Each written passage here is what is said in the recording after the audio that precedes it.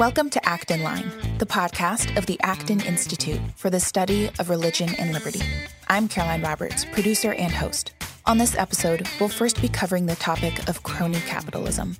Cronyism is everywhere, affecting industries, entrepreneurs, and customers, and weakening the market. So what is crony capitalism, and how does it compromise real capitalism?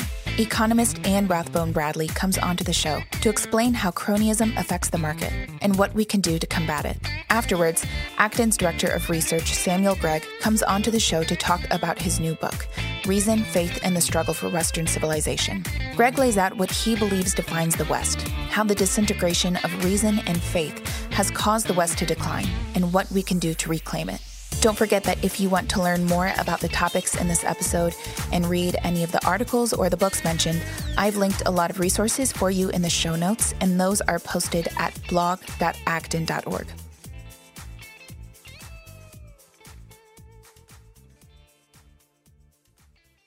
Today, I'm joined by Anne Rathbone Bradley, who's the current academic director and George and Sally Mayer Fellow at the Fund for American Studies, as well as the Vice President of Economic Initiatives at the Institute for Faith, Work, and Economics. Anne, thank you for coming on. Thanks for having me, Caroline. And you will be speaking on the costs of cronyism at an upcoming conference Acton will be hosting in Dallas. And I thought this offered a great excuse to bring you onto the show to talk about cronyism. You know, because here at Acton, we obviously talk a lot about economics. And I think it's important that we define our terms and make distinctions between free market capitalism and crony capitalism. To start from the beginning, instead of going directly to how you would define cronyism, I want to ask you first, what are the defining characteristics of free market capitalism? Oh, that's a great way to start the conversation. The defining characteristics of capitalism and free markets, I think, are synonymous with capitalism. They're the way that we allocate scarce resources, and we do that through prices, property rights, and profits and losses. So capitalism, defined in an economic way, is the private ownership of the means of production. And so in a free market capitalist society, that's what we're going to see. We're going to see decentralized ownership where entrepreneurs, from farmers to tech startups to lemonade stands, these decisions about how to allocate resources through markets are being made by individuals. And those individuals who have those ideas have to respond to what they think consumers want. And that is mitigated, whether they're right or wrong, by profits and losses. And so in a market system, when entrepreneurs make mistakes, whether they can't get the price right or they can't get the cost right or whatever it may be, the losses that they feel that they suffer are going to be driven by consumers. So one of the characteristics is that you have a lot of consumer choice. Consumers are really driving the bus in terms of what's being produced, when, and how. How is the free exchange between entrepreneurs or business owners and consumers, like you were just talking about, how is that exchange thwarted in crony capitalism? Well, if it's okay, I'd like to start with the total opposite side of the spectrum before I answer that, which is a socialist economy is one where you have public ownership of the means of production.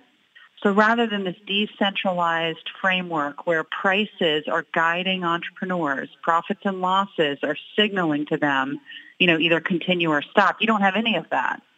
In fact, socialism is defined by government ownership of the means of production. So you don't have private property rights to the same extent, and you don't have entrepreneurial energy or startups that are kind of being driven by consumers. So those are the two opposite sides of the spectrum. Crony capitalism, and I really, if I can say this too, I don't love that phrase. I think capitalism is capitalism, the way we've defined it, and socialism is socialism. And then, of course, there's a range in between.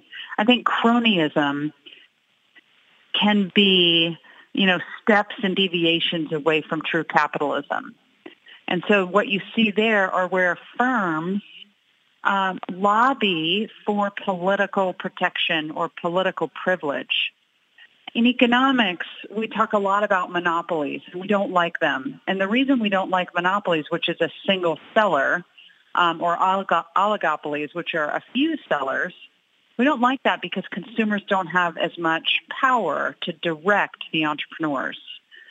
They still have some power, but they don't have as much, which is why we like competition. What cronyism tends to do is to reward monopolistic privilege to those who have the resources to lobby for it. And so it creates a very unjust and unfair society in which kind of those who have the most money lobby to keep it, lobby for privilege. That privilege further secures monopolistic profits, and it kind of keeps out other people who can't afford to play that game. You used the words unjust and unfair there when you were speaking. What kind of conditions does this create then?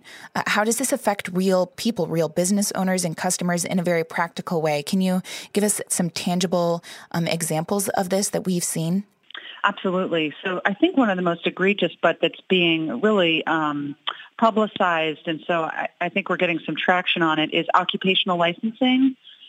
In this example, you will find that it really hurts the people who don't have a lot of resources the most. And that's what I mean by the unjust and unfair aspect. One example I can give you is hair braiding. This tends to afflict, the cronyist restrictions, that is, affect African-American women who are typically the owners of, hair braiding businesses. And they often do this out of their own homes.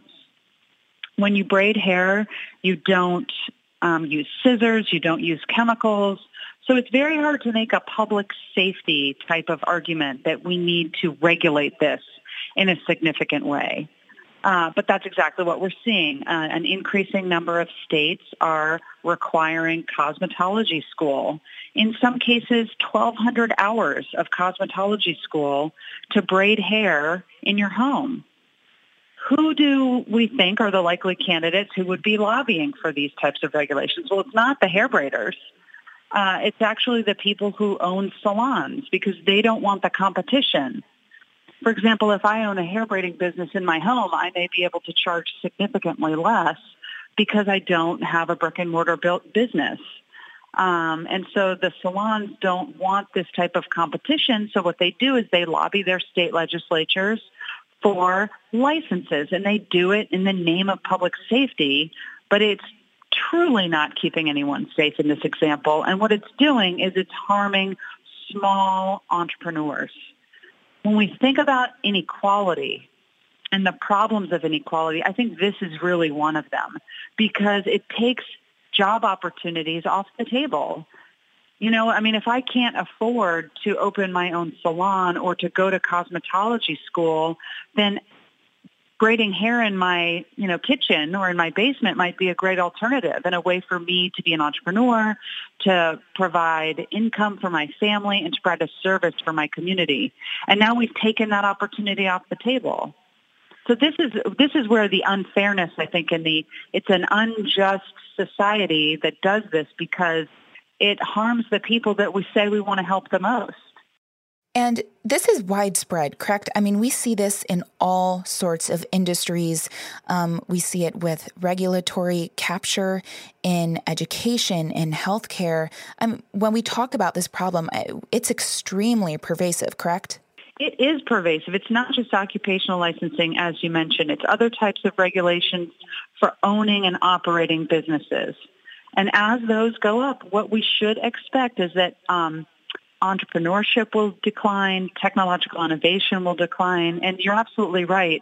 Where we need it most, two sectors I think you mentioned are education and healthcare. These are sectors of our society that need a lot of help, a lot of innovation, a lot of dynamism, and where you see regulatory capture, where you see monopolistic privilege, where you see the state engaging in these types of activities that prohibits competition in the supply of those resources, then these results are very predictable. They're not what we want, but they're predictable. And it's ironic, too, that, we refer to it sometimes as crony capitalism because I think that is so oxymoronic because I would define capitalism like you did at the beginning as the free exchange between two parties, and after the exchange, both parties benefit. But in crony capitalism, we see that usually only one party benefits, and that's federal or state government. And, on top of that, even the business that might be lobbying for regulations that they think will protect them in the future really just keep them from being able to participate in healthy competition and increase the quality of the goods and services that they provide to their customers. So really on a very widespread scale, it creates a negative impact. Agreed. And you're right. The people that are lobbying for these protections are doing so because of their view of the short run. But honestly, nobody knows what the long run holds. And so I think it can harm them in the future because they have no way, especially in technology and things like this, we have no way to really know what's going to be going on in those markets in the next 20 years. And so I think it just adds a sluggishness to innovation, and that harms everyone in the long run. We're all worse off in a society that can't advance technologically as fast as possible. And I think the rich are shielded from this in a way that people at the bottom of the income distribution are not, but we should be worried about it on a societal level. I think you're absolutely right. We're going to move on in conversation to kind of a little bit of a different way of looking at this issue and talk about everyone's favorite subject, which is Trump. I would say, in part, Trump's election was probably spurred on by support in a populist wave that was also driven in part by people being fed up to some extent with the effects of cronyism, whether that's income inequality, bailouts for big business, regulations and licensing laws like we've been talking about. But I think it's kind of funny because I think that he's trying to fix some of the problems with protectionism, with tariffs, which I would argue are also cronyist in nature. Would you say the same thing? Absolutely agree. I teach a lot of international trade and international economic policy classes, and so the Trump administration, sadly, has been giving us a lot to talk about, and I say that because you're right. It's a lot about protectionism, about the problem, I think, with the perspective of Trump's international trade policies are that they view international trade as a zero-sum game. What do I mean by that? If America wins by, having more exports than China, then we're better. And that's just such a shallow understanding of how trade works. So this is really taking us all the way back to Economics 101. And it brings up a point you mentioned earlier, which is that all of this has to be voluntary. If we both agree to the exchange, then we're both better off. That's the way that trade works, and that's what we can observe. So if I choose to buy a Japanese car instead of an American car, then all we can assume is that if that choice was voluntary, I prefer the Japanese car. Now, do Americans lose when I buy a Japanese car? Not at all, because trade should be based on comparative advantage. And it's fully reasonable to believe that other countries will have different comparative advantages than we do. The other thing in particular with the Trump policies is that they are largely oriented towards China. And I would say this, trade wars are easily wars we should never fight. I think they don't bring any net benefit to consumers, either American consumers or Chinese consumers.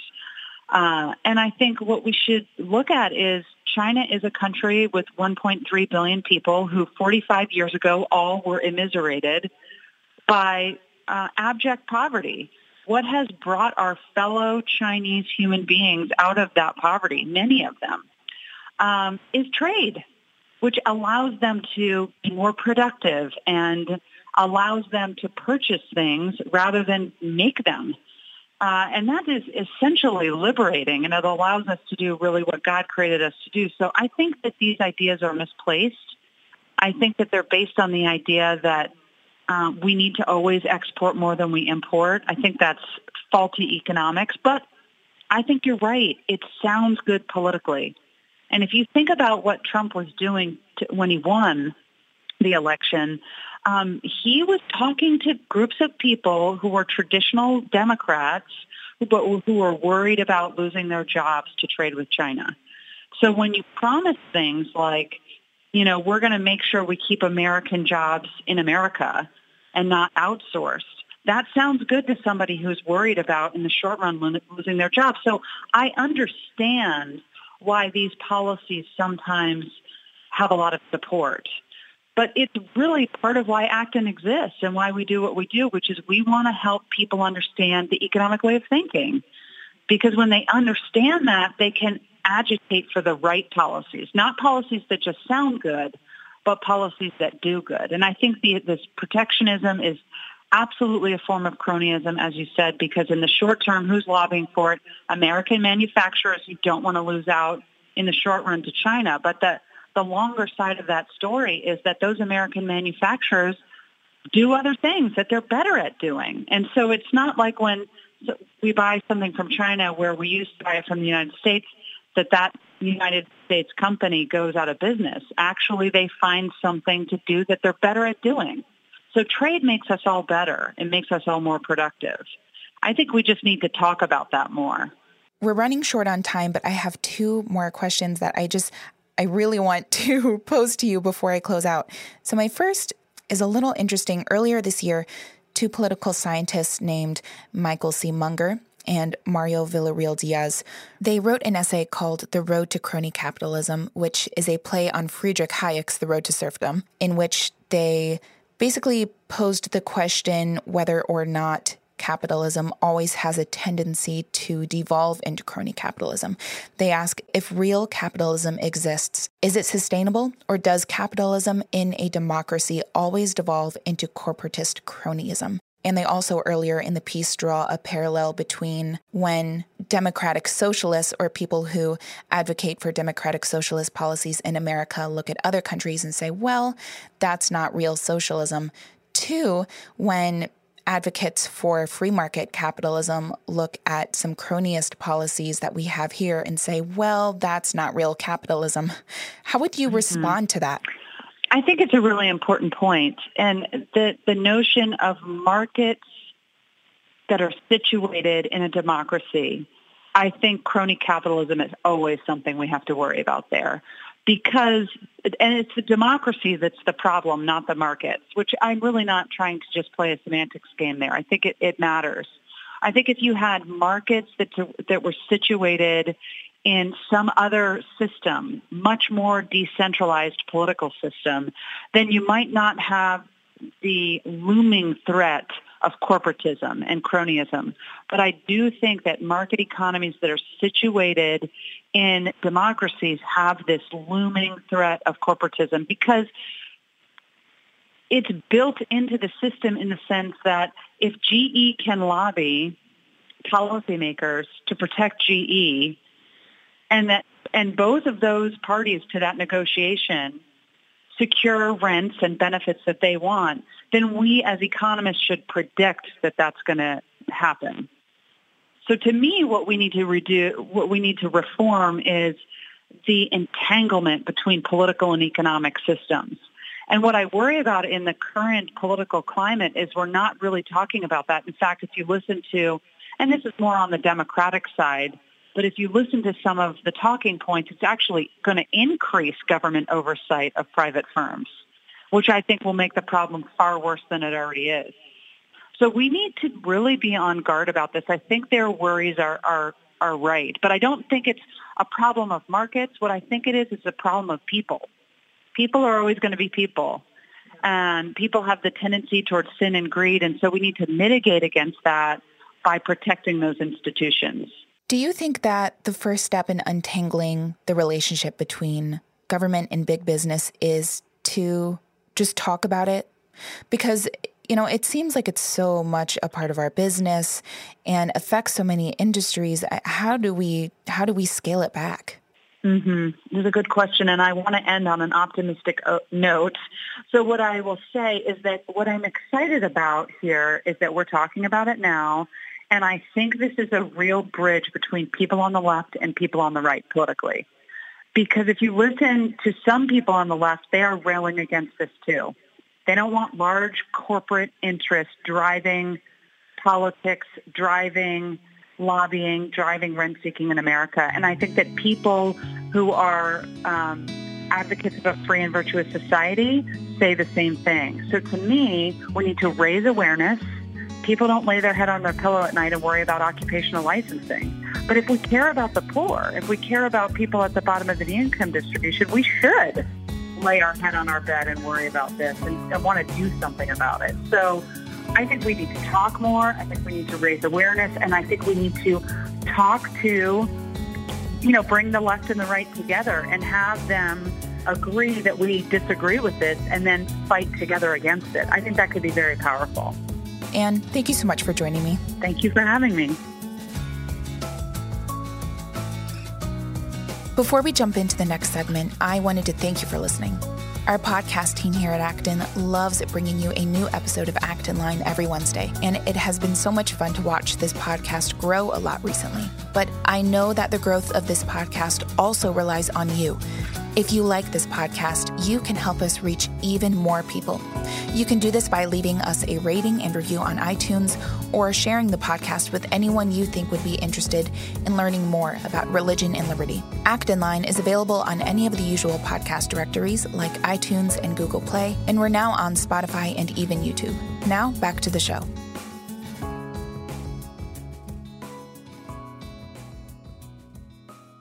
Hello, I'm Reverend Ben Johnson, managing editor of Religion and Liberty, our print publication, as well as our transatlantic website at acton.org. I'm speaking today with Sam Gregg, who is the director of research at the Acton Institute. We're discussing his new book, Reason, Faith, and the Struggle for Western Civilization. You can get it at Amazon.com. Dr. Gregg, thank you for joining us. Father Ben, it's good to be with you. So I can see at least two, if not all three of these titles in your book would trigger certain members of our potential listening audience. First of them is Western civilization. What do you mean by Western civilization? Well, of course, that's one of the things that people often debate, not just whether they think it's good or not, but also what constitutes Western civilization. And one of the things I do right at the beginning is define Western civilization in the following terms. First of all, I think it's about rational inquiry in search of truth. The second thing I think it's about is this idea of freedom or liberty, but not just liberty to make choices, but also liberty in this higher sense of what you might call freedom for excellence, that our freedom is directed by our reason towards higher goods, higher goals that make us more fully human. But the third thing I think, which is distinctive about Western civilization, is that it really does rest upon this integration of reason and faith that essentially was forged by Christianity. And one of the reasons I say that is because I suggest that when reason and faith get separated from each other in the context of Western history, then we see what I call pathologies of faith and pathologies of reason start to take root. Because if you look at the history of the West, obviously there's some wonderful achievements that are very much unmatched. But at the same time, there's some terrible things that have happened. The 2 world wars, the Holocaust, the gulags, slavery, etc. And I basically argue that if you want to understand these things, you need to understand that in many respects they reflect pathologies of faith and pathologies of reason. So that's what I understand Western civilization to be. Rational inquiry in search of truth, a particular conception of freedom, but also this idea that reason and faith walk hand in hand, and that they in turn rest upon a certain conception of the nature of God. That God is not just pure will, that God is not a big cosmic teddy bear who hugs us and tells us how wonderful we are, but rather that God is, in addition to being divine love, God is also divine reason. The Greek word for this is logos. And if you understand God as having the qualities of logos, of having the characteristics of being divine reason, that means you understand faith in a particular way. It means you understand reason in a particular way. It means you understand how reason and faith relate to each other in a particular way. And it means, I think, you get to the sense, the essence of what Western civilization is about. So when our conception of God gets distorted, when we start thinking that God is just pure will, or we start thinking that God is like a sentimental teddy bear, things start to go wrong in the West very quickly. You've said a few times God is not pure will. What do you mean by that, by will? What I mean is the sense that God can't be reduced to being an entity that simply wills things, that doesn't reason about what they're choosing, a God that doesn't think or reflect, or is somehow whose choices operate beyond and outside reason.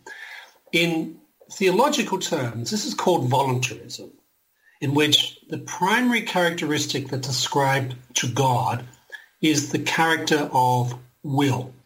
You see this emerge with some Christian scholars in the medieval period, but I think if you want to understand a great deal of contemporary Islam, particularly Sunni Islam, and even more specifically, if you want to understand Islamic jihadism, you need to understand that the conception of God that is operative in that world is one of pure will, a will that could command human beings to do barbarous things. So that's what I mean when I talk about this conception of God as pure will, voluntarism. That's what I have in mind. Many religious listeners might think that reason smacks of modernism or infidelity, but you bring out in your book that ratio et fides, reason and faith, are integrally conjoined. You also, in the book, mention the different Enlightenments. For many people, the Enlightenment is simply Voltaire or David Hume and his extreme skepticism, or John Stuart Mill. How is it that Protestants and Catholics have taken part in even the Enlightenment heritage of philosophy? Well, if you go back to, for example, the person who is most identified as the figure of the Enlightenment, of course, is Isaac Newton. But Isaac Newton was not a deist. Isaac Newton was not an atheist. Isaac Newton was a Christian. Now, he had some heterodox views on things like the Trinity, for example.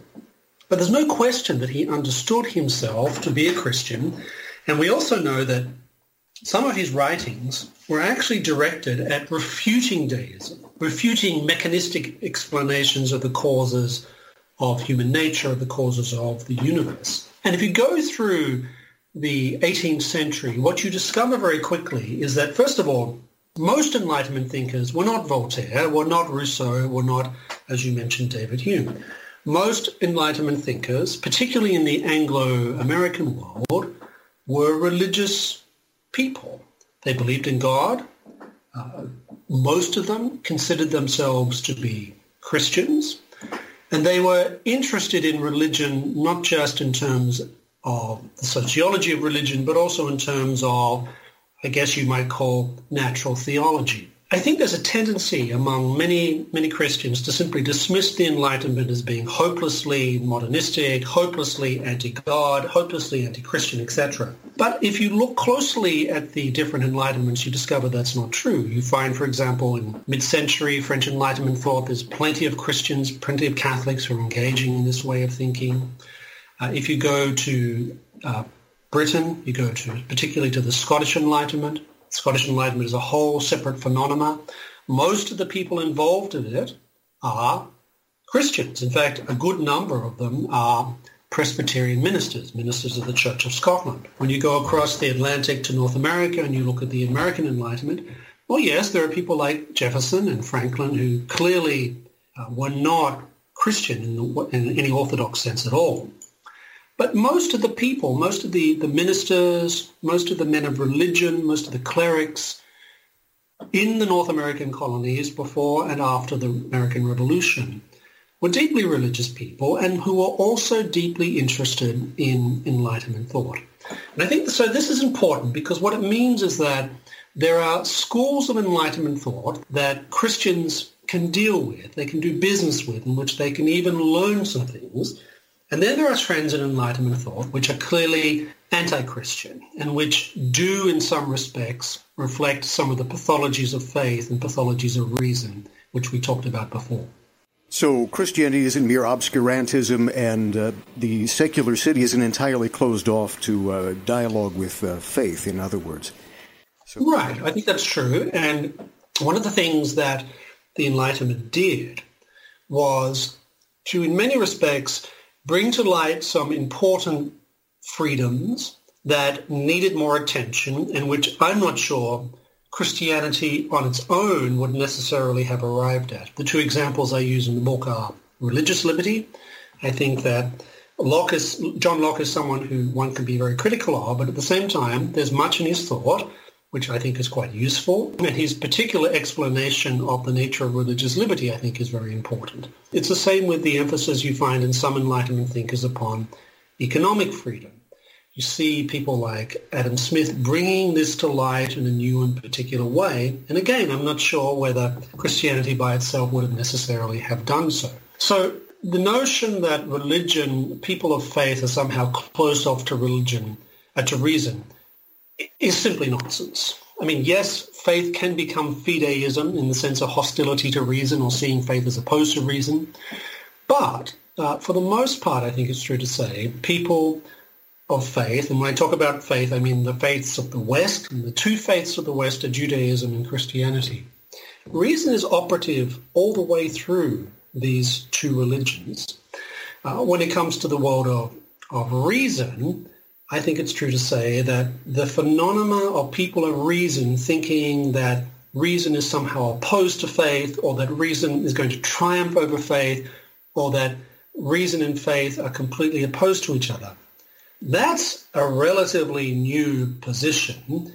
And I don't think you can look at that and say, well, that's purely an Enlightenment product. Because if you go back to the various Enlightenments, it's very clear that most Enlightenment thinkers did not think that way about the world.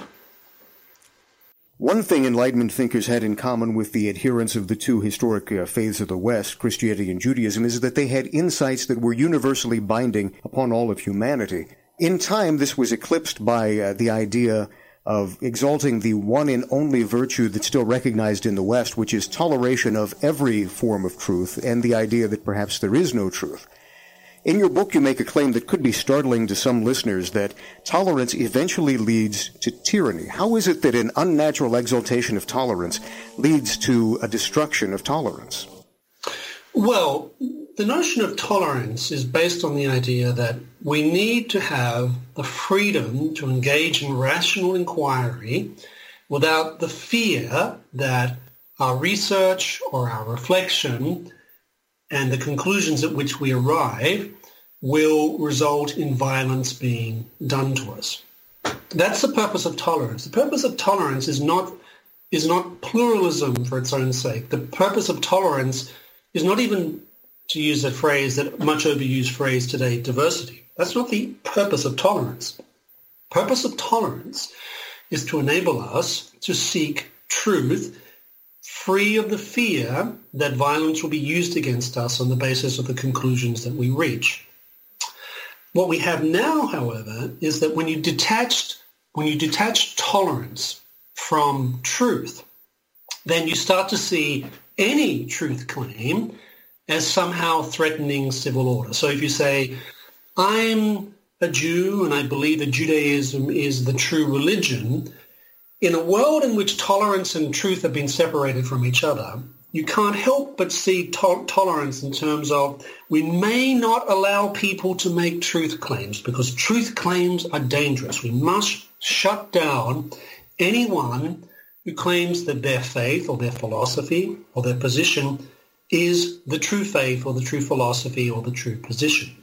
So that's how tolerance comes to be used as a weapon to basically shut down discussion. We see this all the time when anyone makes a truth claim, or we say, I think Orthodox Christianity is the most true, the faith with the strongest claims to being the wholeness of truth. And people are told, well, you can't say that, that's intolerant. And it's not intolerant, it's simply a statement of truth.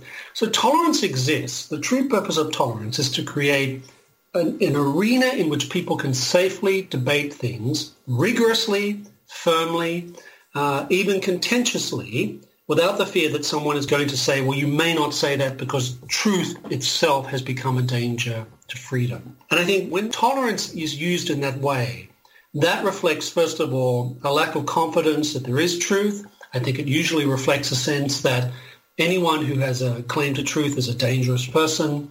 But also, I think it fundamentally devalues the idea that the human mind is made for seeking the truth. So when you have doubts about that, you cannot help but drift in the direction of seeing tolerance as basically a weapon used to shut down discussion of important subjects, sometimes difficult subjects, but subjects which nonetheless should be discussed and which for a long time have always been discussed in the context of Western civilization. So culture essentially dethroned the Judeo-Christian understanding of truth claims, and now the only truth claim is that there is no truth. Ludwig von Mises spoke about this a bit. He called it polylogism, the idea that different sets of rationality are inherent to different groups of people. In other words, they all live their truth. The Nazis applied it to genetic groups. The Marxists applied it to economic classes. Now we have the intersectionality movement to combine them both and grind the gossamer threads of human understanding even finer. You mentioned in your book that creation, freedom, justice, and faith are the four great goods that have been produced by Western civilization. I won't ask you about that. I'll ask our listeners to get the book and check that out for yourself. But in the very end, you close on a note of hope. A lot of reasonable people who believe in faith and are struggling for Western civilization would end up hopeless. Can you tell us your vision for hope for bringing us back to our inheritance? Well, two things. One is most books about Western civilization today are either books that say the West is bad, the West was always bad, the West should go away. The second set of books tend to be along the lines of Western civilization was a wonderful project, but it's done, it's finished, because no one believes in it anymore. My book takes a different approach. It basically says there is a thing called the West. It has distinct characteristics, that there's no going back to the past. There's no going back to an imaginary past to somehow recreate a different world, a new world, to create a sort of neo-medieval world. The point, however, is that there are ways in which we can look back and see how the West has reintegrated a concern for faith and a concern for reason. And I use the American Republic of the late 18th century, early 19th century as one example of this. Now, I'm not underestimating how difficult it is, but it does seem to me that human beings are made for truth, that faith and reason are part of who we are, that these are things we simply cannot escape, and that there are ways to put these things back together. And I don't want to underestimate how difficult that is, but one of the geniuses of Western civilization is this capacity for renewal, for rebirth, if you like, by going back to understanding the nature of God, by deepening our understanding of how the two faiths of the West have integrated reason and faith, and on that basis, developing these four theses of the West, creation, faith itself, freedom and justice, in ways that reflect an appreciation that God is love, but God is also logos as well. If you get those things right, if you get your understanding of God right, you get your understanding of human beings right, if you get your understanding of human beings right, you have a fairly good chance of enabling the West to recover and become more fully what it really is. You're hearing insights from the book Reason, Faith, and the Struggle for Western Civilization from Regnery Gateway Books. The author, Acton Director of Research, Dr. Samuel Gregg. You can get the book from Amazon.com or from our own bookshop, shop.acton.org. Dr. Gregg, thanks so much for joining us today. Thank you, Father Ben, and it's great to talk with you. Thank you for listening today. If you're interested in learning more about the topics in today's show, I've linked all the articles, books, and more that were mentioned in the show notes, and those are published at blog.acton.org. Here at Acton, our podcast team is working hard to make a great show for you every week, but we couldn't do it without you. Help us make an even better podcast and reach us at actonline@acton.org. This episode is produced and edited by me, Caroline Roberts, with audio mixing by Doug Nagel.